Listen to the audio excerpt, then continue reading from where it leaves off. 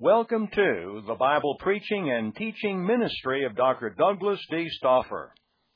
Dr. Stauffer currently serves as president of Key of Knowledge Ministries. He has thousands of hours teaching experience, 10 years serving in pastoral ministries, and has authored several books. One of Dr. Stauffer's most recent projects included his participation as consulting editor for Oxford University Press. He has also been the featured speaker on national and international radio broadcasts dozens of times. If you are interested in these or similar materials, you can contact us at www.mccowanmills.com. The Lord will probably have me preach on forgiveness because I opened this 1861 Confederate Soldiers Prayer Book. And I just haven't opened one up, and it's a prayer on forgiveness, which I'll read at some point during the message, Lord willing. I'll preach on forgiveness. Look in your Bibles at Acts 24. This is Paul speaking before Festus. And in verse 16 he says, "And herein do I exercise myself to have always a conscience void of offense toward God and toward men." Paul said he exercised himself to have a conscience void of offense toward God and toward men. In other words, it takes work to have a conscience that's void of offense toward God and men. Now look in your Bibles at Matthew chapter 5. When Jesus came to the earth from heaven's glory, He changed some things about forgiveness and about relationships with others. In Matthew chapter 5, verse 43, the Bible says, "Ye have heard that it hath been said, Thou shalt love thy neighbor and hate thine enemy. But I say unto you, love your enemies. Bless them that curse you. Do good to them that hate you. Pray for them which despitefully use you and persecute you, that ye may be the children of your Father which is in heaven. For He maketh His sun to rise on the evil and on the good, and sendeth rain on the just and on the unjust. For if ye love them which love you, what reward have ye? Do not even the publicans the same?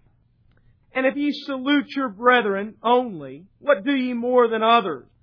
Do not even the publicans so?" So he goes on to tell us that in the Old Testament, you didn't have to love your enemies. Matter of fact, Israel destroyed their enemies. But here in the New Testament, Jesus gives us a new commandment. He tells us to love our neighbors and love our enemies. He says to bless them that use you and curse you and hate you. I found out early in my Christian life that wasn't always an easy thing to do. I remember in college I had a guy that we rented an apartment from, and he was very easy to hate. He sued everybody that lived in his little apartment complex. What he would do is run them off. But the thing was, he was a smart man. He had their parents sign the lease. So the kids would leave the apartment and tell their parents everything's okay. He would sue the parents. Well, we knew what he was doing, so we stayed in. We stayed the whole 12 months through the summer and everything. He couldn't get us like he got everybody else, but we watched him do it to one person after another. They wanted to go over to his house and destroy his house. I was Christian, but I wasn't living right, but I knew enough to know that I could not do that.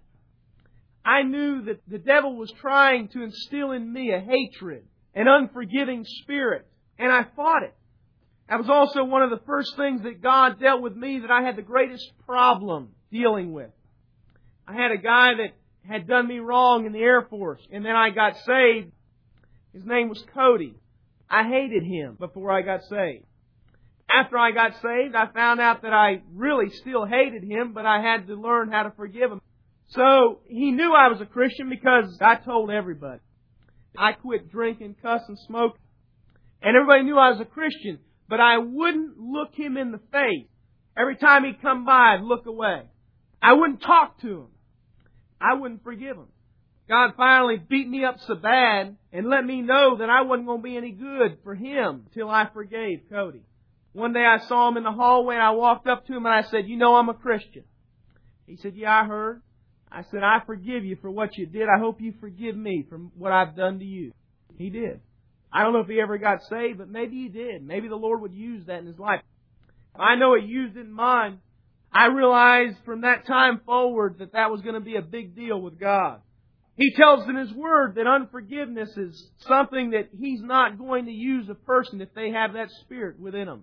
Turn your Bibles now to Romans chapter 12. You might wonder why you would preach on forgiveness. I preached on it in the mission many years ago, and I asked the people in the audience, I said, how many of you have a problem with forgiveness? Every single one of them raised their hand. The reason that I think we do is because it's one of the hardest things to deal with. It's not always outward. It's not always open. People don't always see it. But it can destroy your life and your usefulness for Christ. It can destroy a church. I've heard and read a lot, and I've read stories where unforgiveness has destroyed the work of a church.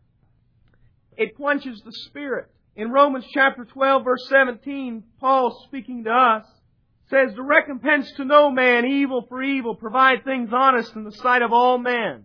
If it be possible, as much as lieth in you, live peaceably with all men. Dearly beloved, avenge not yourselves, but rather give place unto wrath. For it is written, Vengeance is mine, I will repay, saith the Lord.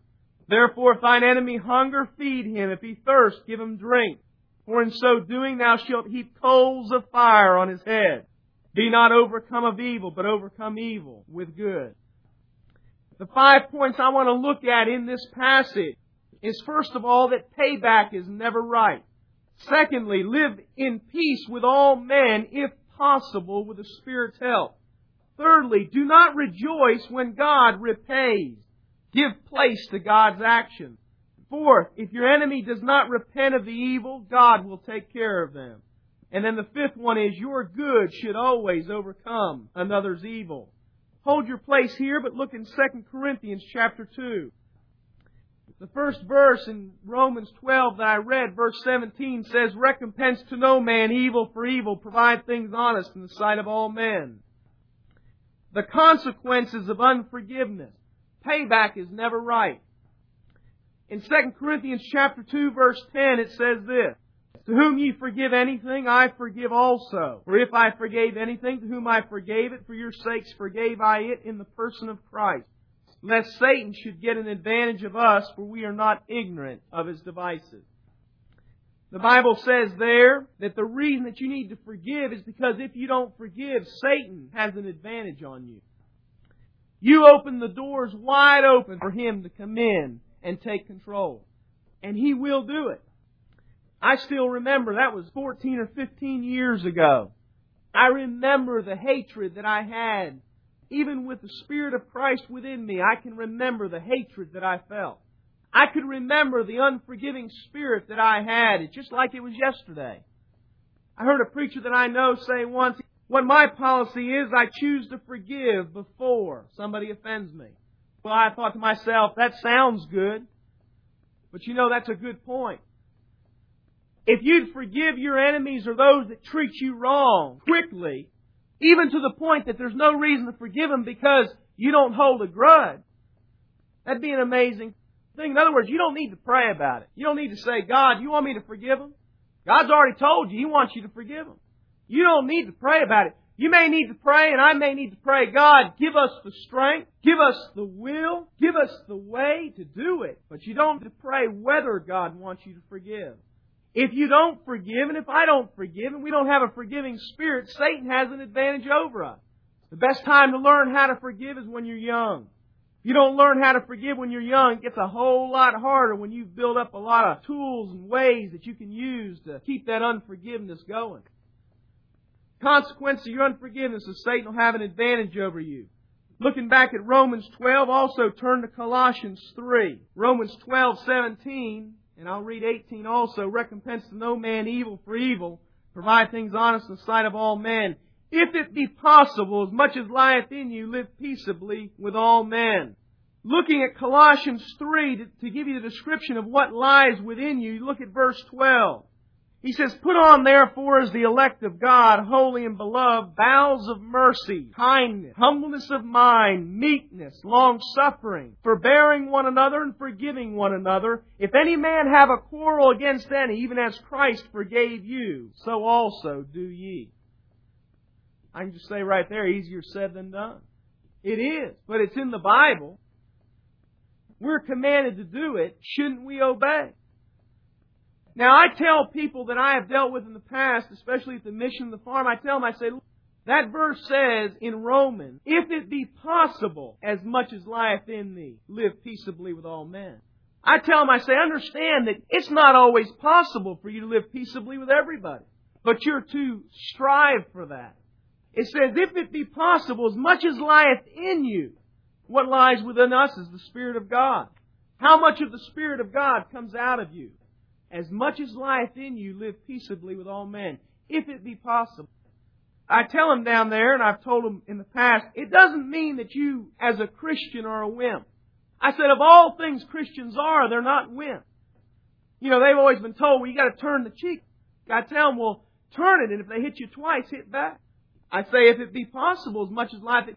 Now I use a different example. I say, if you come up and you try to harm my wife, it's not possible. If you come up and you try to harm my kids, it's not possible. If you break into my home and I'm away, it's probably not possible. Probably just shoot you in the kneecaps and witness to you or something. If it be possible, as much as lieth in thee, live peaceably with all men. It's if it's possible. It doesn't mean Christians are wimps.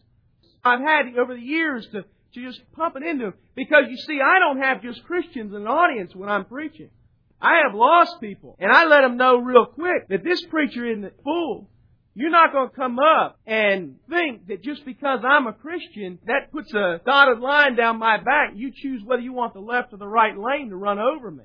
What we've got to realize is that we are supposed to put on bowels of mercy, kindness, humbleness of mind, meekness, long-suffering, forbearing one another, forgiving one another, if any man have a quarrel against any other. Even as Christ forgave you, so also do ye. So when it comes to quarreling, you see, I went to the point I said, try to hurt my wife. That's not a quarrel. That's abuse. I'm a Yankee. You know, come down here to the South, you start off pretty low. I've been down here 10 years. I hadn't crawled up much. I guess I have been down here. Looking back at Romans 12 for the third point, the third verse says in verse 19, Dearly beloved, avenge not yourselves, but rather give place unto wrath. For it is written, Vengeance is mine, I will repay, saith the Lord. Turn to Proverbs 24. Proverbs 24. In Proverbs 24, it tells you that you've got to give place to wrath. The reason that I think we as Christians do not see the workings of God upon an evil world is because we would rejoice over it too much. Proverbs 24 tells us our reaction, what it should be, should God's judgment have come upon somebody that's done us wrong.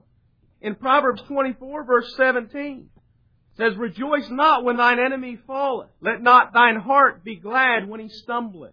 Lest the Lord see it, and it displease him, and he turn away his wrath from him.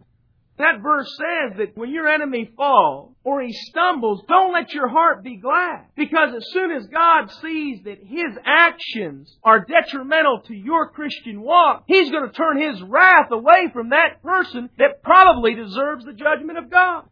That's why we don't see things go on in the United States anymore. Used to be a preacher could preach and you'd see the movement of God. But you want to know why we don't is because most of the time during the invitation, we're all standing there going, boy, if I go forward, they'll think the preacher was talking to me. Or, look who's going forward. One of the other reasons why I'm preaching on forgiveness is I read about Moody. Moody was leading the songs and Sankey was playing the organ and the piano. And Moody looked out and he saw a man come in that was a friend of his. And he said, just a minute. Go on and play. And he walked down there and he had told Sankey before he left, he said, I met that brother in the town today and I said something that I shouldn't have said to him and offended him. I've got to ask him for forgiveness. Moody went out there. As he walked out, the man came out of the pew because he had sat down. He came out of the pew and met him halfway and he said, I forgive you. The story goes on that Moody came back up and they said there was a power that you couldn't imagine. Moody lived a life that he made sure that he had a conscience that was void of offense toward God and man. That's what we need. We need to forgive so quick that if your enemy comes up, it doesn't take you more than 5 seconds to say, I forgive you. By the way, you're looking at somebody that I was good at holding grudges. I could hold a grudge for months. I could not speak to somebody for months. Never in this church, never down here, but I have done it in the past, and I've done it as a Christian. He said, you want to be used of God? You want to be used that much? You got to forgive. Turn back to Romans 12 and Proverbs 25. In Romans chapter 12, 4th verse I read in verse 20, says, Therefore if thine enemy hunger, feed him. If he thirst, give him drink, for in so doing thou shalt heap coals of fire on his head. In Proverbs 25, it goes a little bit further. Reading in verse 21, it says, If thine enemy be hungry, give him bread to eat, and if he be thirsty, give him water to drink. For thou shalt heap coals of fire upon his head, and the Lord shall reward thee. That's why I like that King James Bible. When you compare Scripture with Scripture, you can find out the whole counsel of God. If we don't forgive, not only does Satan have an advantage of us, not only can God's judgment not come upon the unrighteous, the ungodly, and those that are doing things outside the will of God, but we're not rewarded. We're rewarded when we give place to God and say, God, you take care of the situation. You just allow God to take care of some things. We need to just get out of some of the stuff. We just let God handle some things. We'll find out that things don't get so messed up. I know when I handle it in my power, it gets messed up. But when I back out and God handles the situation, I find out He sure does a lot better job than I do, and He doesn't do it the way I would do it. He doesn't ask me. I say, God, you handle it your way. He says, I will anyway. He doesn't need us to counsel Him. You ever wonder why you're saved? What are we? We're mere humans, dust. God saved our souls from the devil's hell. What ought we to do in return? Obey His book. One of the basics is forgiveness. Forgive your brother. Forgive your sister. Forgive your enemy. Forgive your friend. Forgive your neighbor. Whoever it is, forgive. I once told somebody, I said, I couldn't tell whether they were my friend, my enemy. It didn't matter. God told me to treat them all the same. He did. We're to treat them all the same. Turn back to Romans 12, verse 21, and then we'll look at Romans 12, verse 14. Romans 12, verse 21 says, Be not overcome of evil, but overcome evil with good. Look at verse 14. Bless them which persecute you. Bless and curse not. It's not always an easy thing to do, though. I don't stand up here as somebody that's got it all figured out, but I know when you turn over to Ephesians 4, Jesus tells us something about what He did. Ephesians 4, verse 32. It says, Be ye kind one to another, tender-hearted, forgiving one another, even as God, for Christ's sake, hath forgiven you. So we're to forgive just like we're forgiven. If you ever led anybody to the Lord, a lot of them will tell you, well, I'm too bad to be forgiven. I've done too many things wrong. You tell them, no, God accepts you just like you are. He forgives you even when you're unlovable. He forgives you when you feel like you're unforgivable. He forgives you in the state that you're in. You say, well, wait a minute. Don't I have to make something right? Don't I have to work to get the forgiveness? No. Well, don't I have to? No. He forgives you just like you are. How are we to forgive others? Just like they are. Well, don't they have to come up and make it right with me? No. Don't they have to come up and apologize? No. Matter of fact, if you really want to do it right, you go and you tell them, hey, if I've done anything to offend you, I'm sorry. When somebody's done you wrong and you go up to them and you make the first move, if they're saved and that Spirit of God within them says, you better say something. You better turn and reciprocate. You better say something back, because they are man enough and they are woman enough to come to you when you know you're the one that's wrong. I don't know about you, but I don't like to be in that situation. I've done something and I've offended somebody and I'd like to go and get it right. And I'm going to tell you is, I sometimes go home and I say, boy, that was a stupid thing to say. You got to realize sometimes people say things, they don't always mean it. I found the Bible tells us that Christians are not to be offended in anything. If you choose never to be offended, how in the world is anybody ever going to get your goat? That's what they called it whenever Eric came down here. He's just trying to get your goat. Determined after living with those guys for a couple of years, I didn't want anybody to get my goat. I left my goat tied up somewhere. Let me tell you, you live with about 3 or 4 guys in Bible college for a while, you start to take a few lumps and you realize that you learn to live a little bit. You don't take everything so serious. Don't listen to what everybody says. Don't worry about it. Somebody says something bothers you, just let it go. And if it starts bothering them, if they said it to you, that's between them and God. Maybe they'll come back to you, but you don't have to worry about it. Just let the thing go. Don't take everything so serious. I look back at the example of David, and I've got verses written down here, but I'll just give you what my thoughts were. Saul's jealousy. You ever think of David's reaction? When Saul threw the javelin, I read a book recently. It's The Tale of Three Kings. Tremendous book. I read it 3 times. I finally read it the 3rd time, put it on tape because it wasn't my book, and I've listened to the tape. My wife's listened to the tape. It's a tremendous book. Everybody in here ought to find a way to get The Tale of Three Kings. It talks about David. Very well thought out. You know, he throws the javelin at David. And it's just a story being retold as though it really had happened. And this is later on. I guess he looks at Joab and he says, well, Joab, what should I have done? Well, just for somebody to ask, well, what should you do when somebody throws a javelin at you? Well, obviously what you do is you take it out and you throw it back. But the fact that this story went on that David had to ask showed a man of tremendous character. When Saul was trying to kill him, all those men that were with David told him, kill him, set us free. God's delivered him into your hands. Boy, they got spiritual on them. God's delivered the anointed of the Lord into your hands to snuff them out. David didn't kill him. You want to see somebody after God's own heart? You go back in that Old Testament and you read about David and you'll see a man that forgave. Also a man that admitted when he was wrong. When Nathan came to him, he looked at Nathan and he said, I have sinned. He didn't make excuses like Saul did. David wasn't perfect. He committed adultery. He murdered a man, Uriah the Hittite. Sure, it cost him. But the reason he was a man after God's own heart is because he was somebody that knew how to forgive. He was somebody that had character. Somebody that wanted to serve God and please God and do the will of God. And when God put it in his heart to build the temple, he got the things prepared for the next generation. He didn't say, well, God, I'm going to do it on my own. No, he did what God told him to do. How about Saul's demotion of David? You don't see David turning around and taking things out on Saul. It's Saul's broken promise to become the son-in-law of Saul. When Saul conspires to kill David, when Saul kills the innocent priest, Doeg killed the priest for Saul.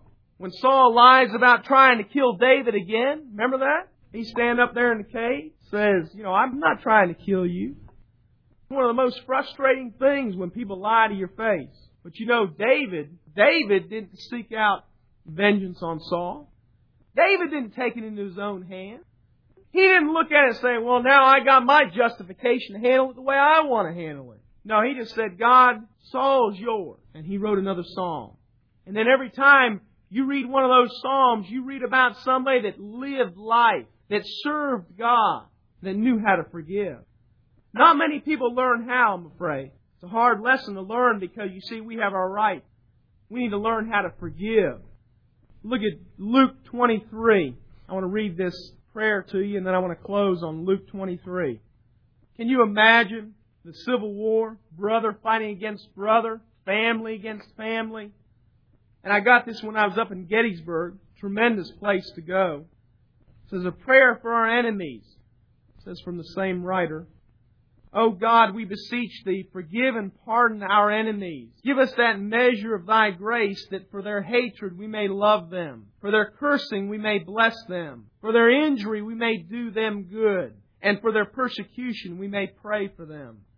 They have laid a net for our steps. They have digged a pit before us. Lord, we desire not that they themselves should fall into the midst of these, but we beseech Thee, keep us out of them, and deliver, establish, bless, and prosper us for Thy mercy's sake in Jesus Christ our Savior, to whom with Thee and Thy Holy Spirit we desire to consecrate ourselves and our country, now and forever, imploring Thee to be our God, to make us Thy people. Amen.